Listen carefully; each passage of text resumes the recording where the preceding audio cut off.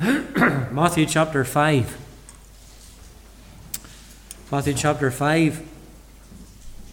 I want to read just some of the opening verses.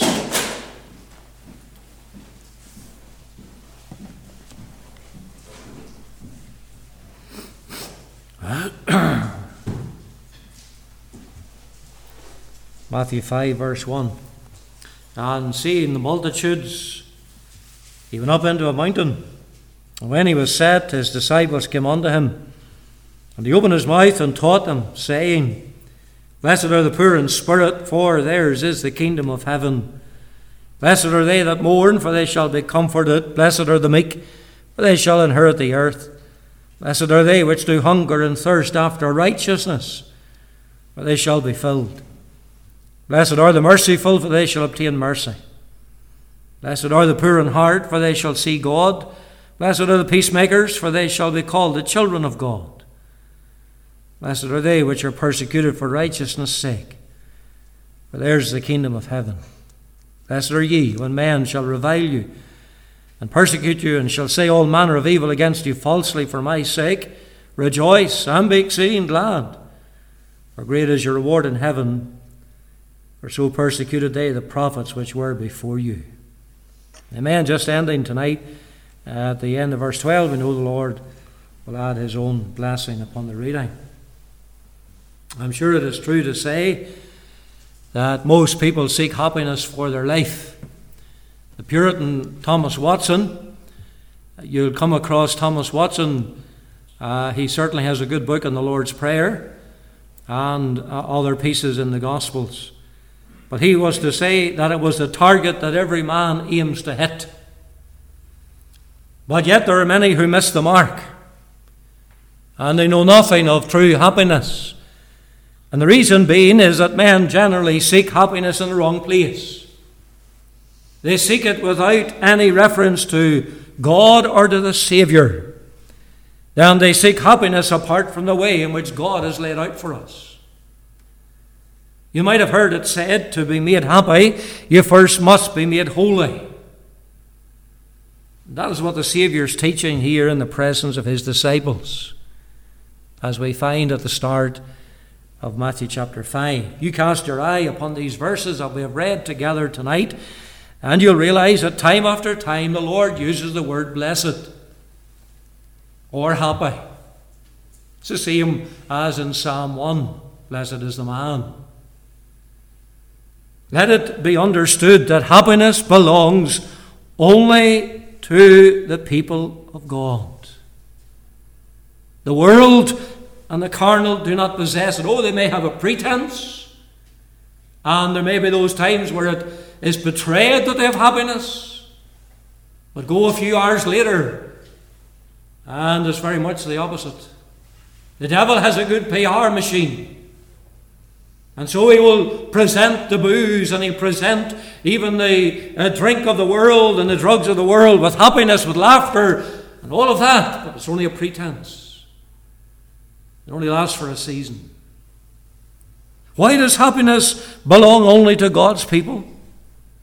Because the Lord Jesus Christ is our Saviour, and therein is found the fount of the greatest blessedness.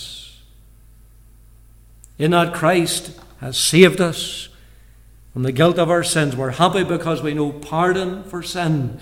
And furthermore, we have a happiness because we know also no longer that condemnation that we were under as sinners. Romans chapter 5, or 8, I should say, in verse 1. There is therefore now no condemnation to them which are in Christ Jesus, who walk not after the flesh, but after the Spirit. And surely we have a happiness because not only has Christ saved us, but he also satisfies. He daily loadeth us with benefits. And the blessings and the happiness enjoyed on earth is but a foretaste, of course, of what it will be in heaven itself one day. I want us to, we ought to really give our attention to the first blessed here, the first, but is sometimes referred to as the Beatitudes. You'll notice the meaning. Verse 3 is really the verse, although I'll bring in a little about the first two verses, but blessed are the poor in spirit. Many may wonder why the Lord started his sermon as he did. He begins, as it were, right at the bottom. And verse by verse, there is given a true portrait of what a believer is. This is not some social teaching that the Lord has given to how to get on in life.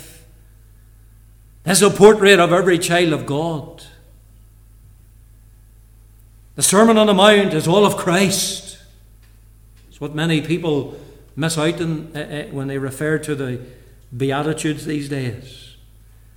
These Beatitudes do not describe different kinds of people. They ought to be taken as one, and therefore the character of a child of God. And the Saviour had good reason to start with where he does, because in doing so he was dealing a blow to old rotten pride.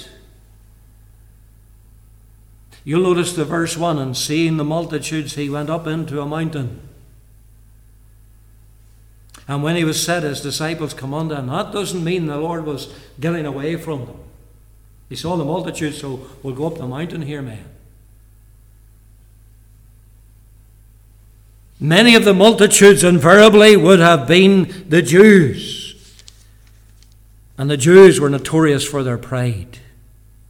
You look at the last verse of chapter 4 about this multitude. There followed him great multitudes of people from Galilee and from Decapolis and from Jerusalem and from Judea and from beyond Jordan.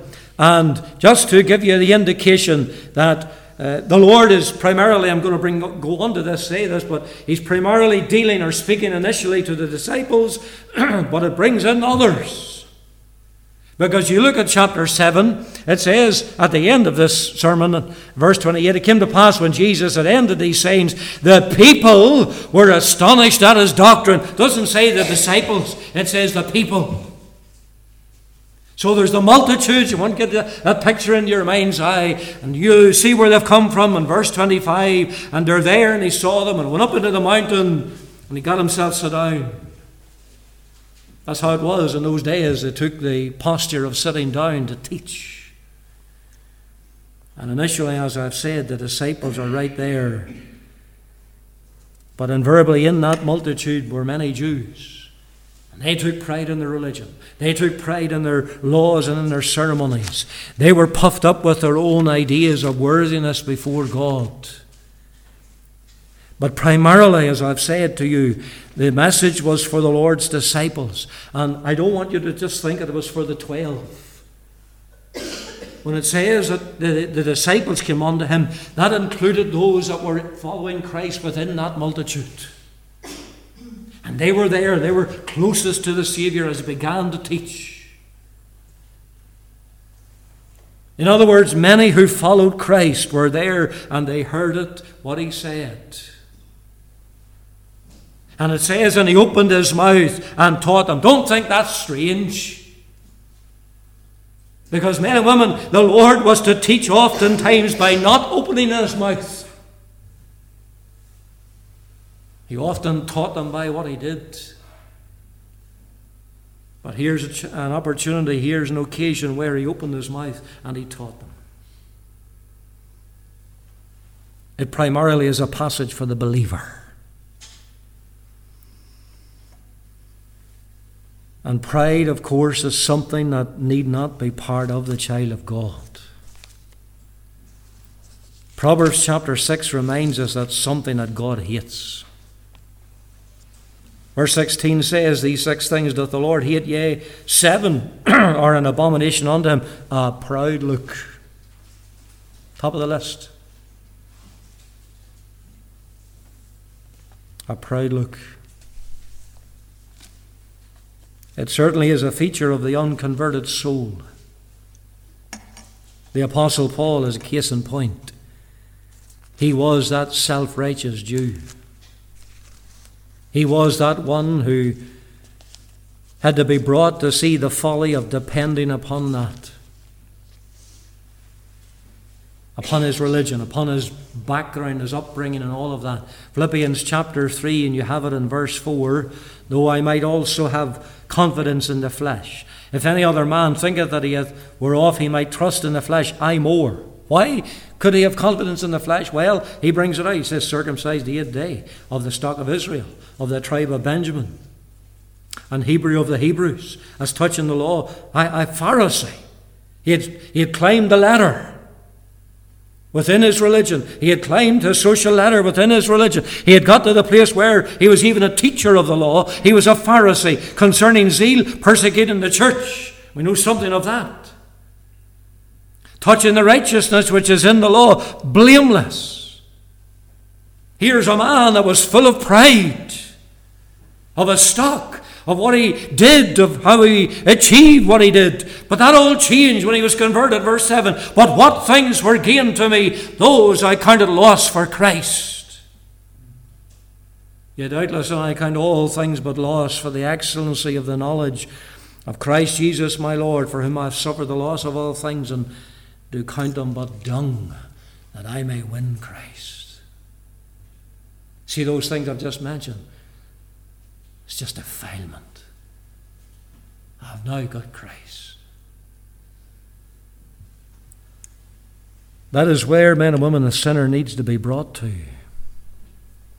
If they are to see their need of salvation, unless they feel their utter helplessness, unless they feel their utter hopelessness and unworthiness, and brought to see an end of all hope in themselves, then they will never seek the Lord in salvation. And the Saviour's teaching this in verse 3. Blessed are the poor in spirit. What does the poor in spirit mean? Well, I should say to you that there are two words for poor that Matthew could have used in the Greek. But the one which he does use gives a most powerful picture. I'll show you the one that he doesn't use first of all. 2 Corinthians chapter 9. And the words of verse 9. 2 Corinthians 9 and verse 9. It simply says this. And Paul's speaking about liberality and so forth. Verse 7, you'll see that. Verse 8, God is able to make all grace abound toward you, that ye always having all sufficiency in all things may abound to every good work. As it is written, he hath dispersed abroad. He hath given to the poor. His righteousness remaineth forever. It means there, that word, one who is so poor that he must earn his daily bread by his own labours. But the fact that Matthew does not use that particular word teaches us surely that the sinner has nothing whatsoever to offer to God or to contribute toward his own salvation. That's why he doesn't use that word. The word that Matthew did use, under, of course, the guidance, the inspiration of the Holy Spirit, means one who is utterly and totally depraved. Or maybe I should say the word destitute. Utterly and totally destitute. One who survives and lives not by his own labour, but who totally depends upon the free gifts of others. And that is made abundantly clear when we turn to a place where we do find that other word, Luke chapter 16, where it is used in the words of verse 20. And it is a familiar passage. And there was a certain beggar named Lazarus, which was laid at his gate full of sores. Verse 22. Came to pass that the beggar died and was carried by the angels into Abraham's bosom. The rich man also died and was buried. You get the picture there of this beggar being brought. He couldn't even bring himself, but he was brought every day to the gate of this rich man's house. And he's depending entirely upon what is given to him. He's utterly destitute. The word beggar is the word poor that is used in Matthew chapter 5, verse 3. Isn't that a powerful picture?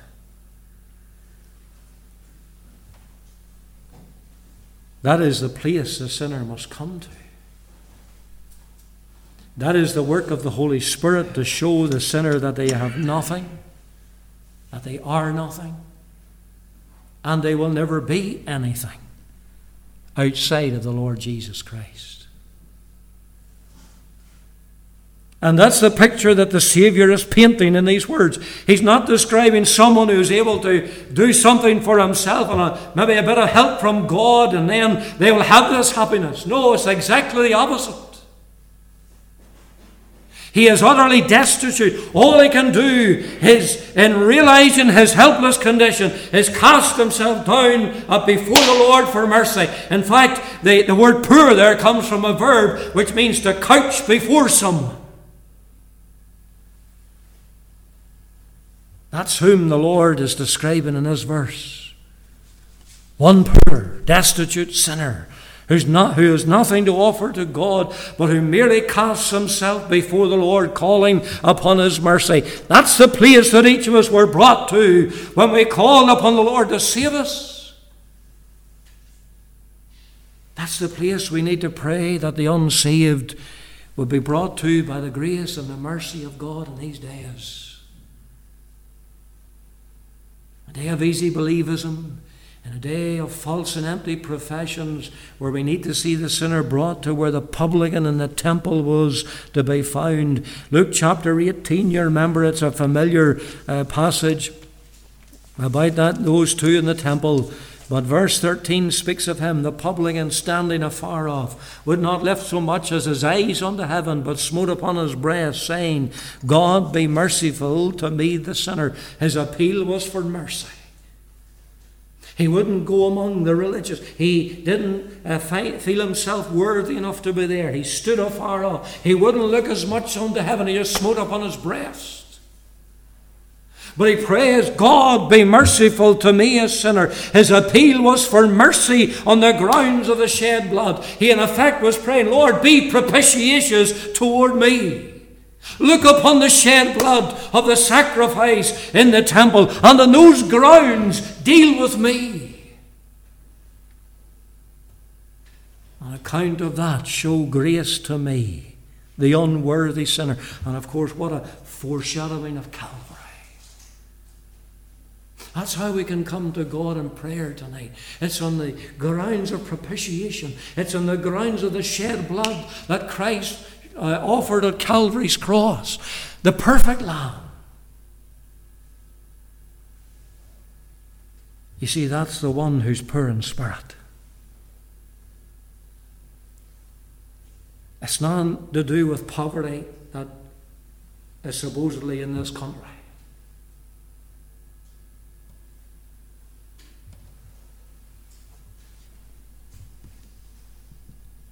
I think that's exaggerated. Now, I'm not decrying someone who is depending on the crust that they have. But there really is no excuse in this country. But the social services and all of the rest. The problem, men and women, was where's the priority for those people that the money comes to? They have a priority for the drink or the fags or something else. They get that money.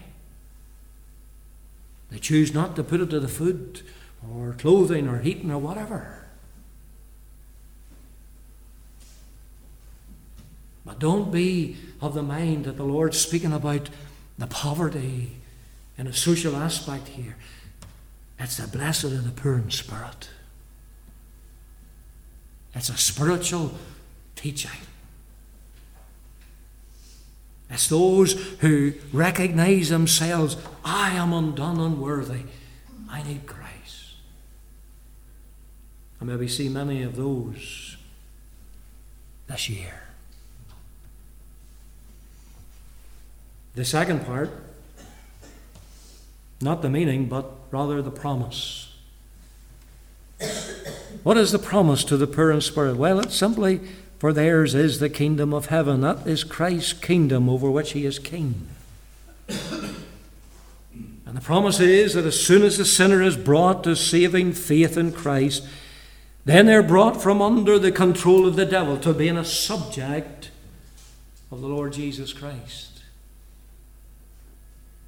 You can't say the Lord's my Saviour and yet He's not my King. That's a nonsense. He is your Saviour, but He is also your King, because He rules over you. The Lord becomes our King. Isaiah chapter 33, in the words of verse 22, for the Lord is our judge, the Lord is our lawgiver, the Lord is our King. He will save us. Men and women, we need to be able to say, the Lord is my King. He's our King. That's salvation.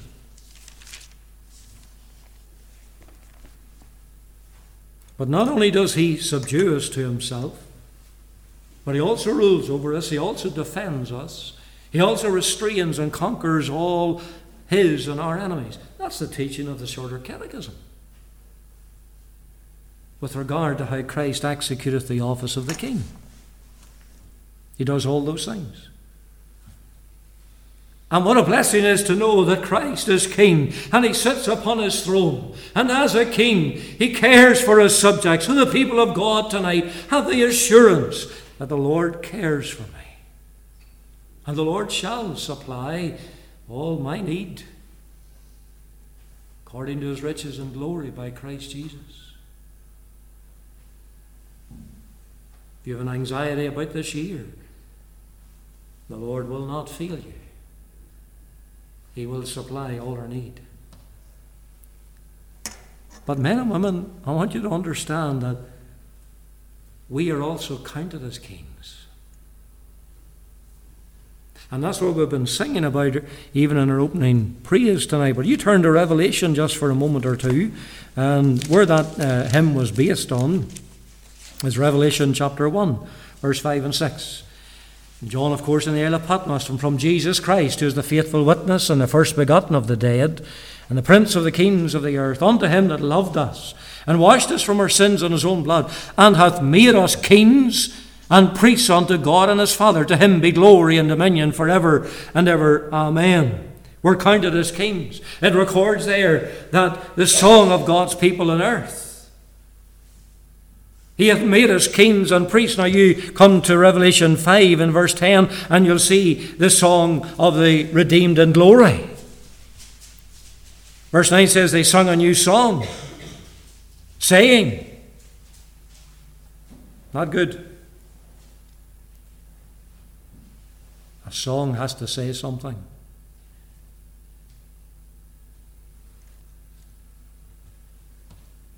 Spiritual song ought to teach something, ought to say something. Verse 10, and hast made unto us our God kings and priests, and we shall reign on the earth. So, He is King, He is our King, but He has made us kings. And of course, the saints in heaven also singeth the Lamb. That's the testimony of all of God's people, what the Lord has promised, even in this verse. Blessed is the poor in spirit, theirs is the kingdom of heaven.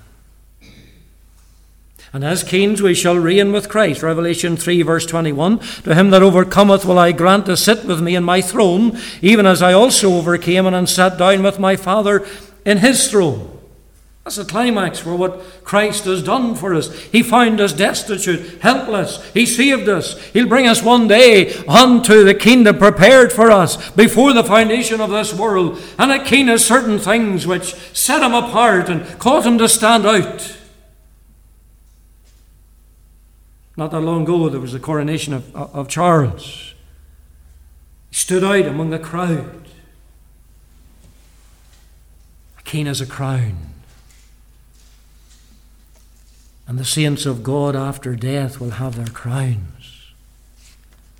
2 Timothy chapter 4, the words of verse 8, Paul could speak of coming near to the end of his life. He says, henceforth there is laid up for me a crown of righteousness, which the Lord, the righteous judge, shall give me at that day, not to me only, but unto all them that love His appearing. Revelation 2 verse 10. because thou hast kept thy... That's chapter 3. Chapter 2, verse 10, fear none of those things which thou shalt suffer. Behold, the devil shall cast some of you into prison, that ye may be tried, and ye shall have tribulation 10 days. Be thou faithful unto death, and I will give thee a crown of life. We're not only pardoned, but one day we shall be crowned. Kings have robes. It is their attire. And so the saints have robes and glory. Revelation chapter 7, verse 9. After this I beheld, lo, a great multitude, which no man could number, of all nations and kindreds and people and tongues, stood before the throne, before the Lamb, clothed with white robes. Robes signify purity, signify our glory. You see, men and women, these old robes of the flesh wouldn't do, because they're tainted with sin. But in God's kingdom, in God's heaven, no sin shall ever taint, or no sin shall ever defile there. Clothed in white robes, righteousness of Christ. Kings have their scepters. The scepter was held out to Esther, you remember, so that she could have an audience with the king, Ahasuerus. He's an earthly king. And so as the redeemed of the Lord, we shall have the scepter and palms in our hands as tokens of victory. That same verse 9 goes on to say, and people in tongues stood before the throne, before the Lamb, clothed with white robes and palms in their hands. Because of Christ, we have victory over sin, we have victory over hell. And we overcome the devil by the blood of the Lamb. We're on the victory side. You're on the victory side this year. Kings of thrones, in their position of honour, they sit on the throne, and so is God's people being victorious over sin. We shall have our thrones and glory in the presence of God. I think we've already read Revelation 3 in the verse 21. Two different words, two different thrones there. The Lord sits on his throne. He sat down with my Father in his throne. We shall sit with Christ. We shall reign with him. And our throne shall be secure, unable to be toppled by human invention or craft. You see, men and women, that's what Christ has purchased for his people. And that is what God has promised. It can be seen from the teaching of this first beatitude. How worthy then that it should begin with the word blessed. Happy. Happy is that beggar in spirit. That soul that realizes their unworthiness, their destitution. Their only hope is Christ, for theirs is the kingdom of heaven.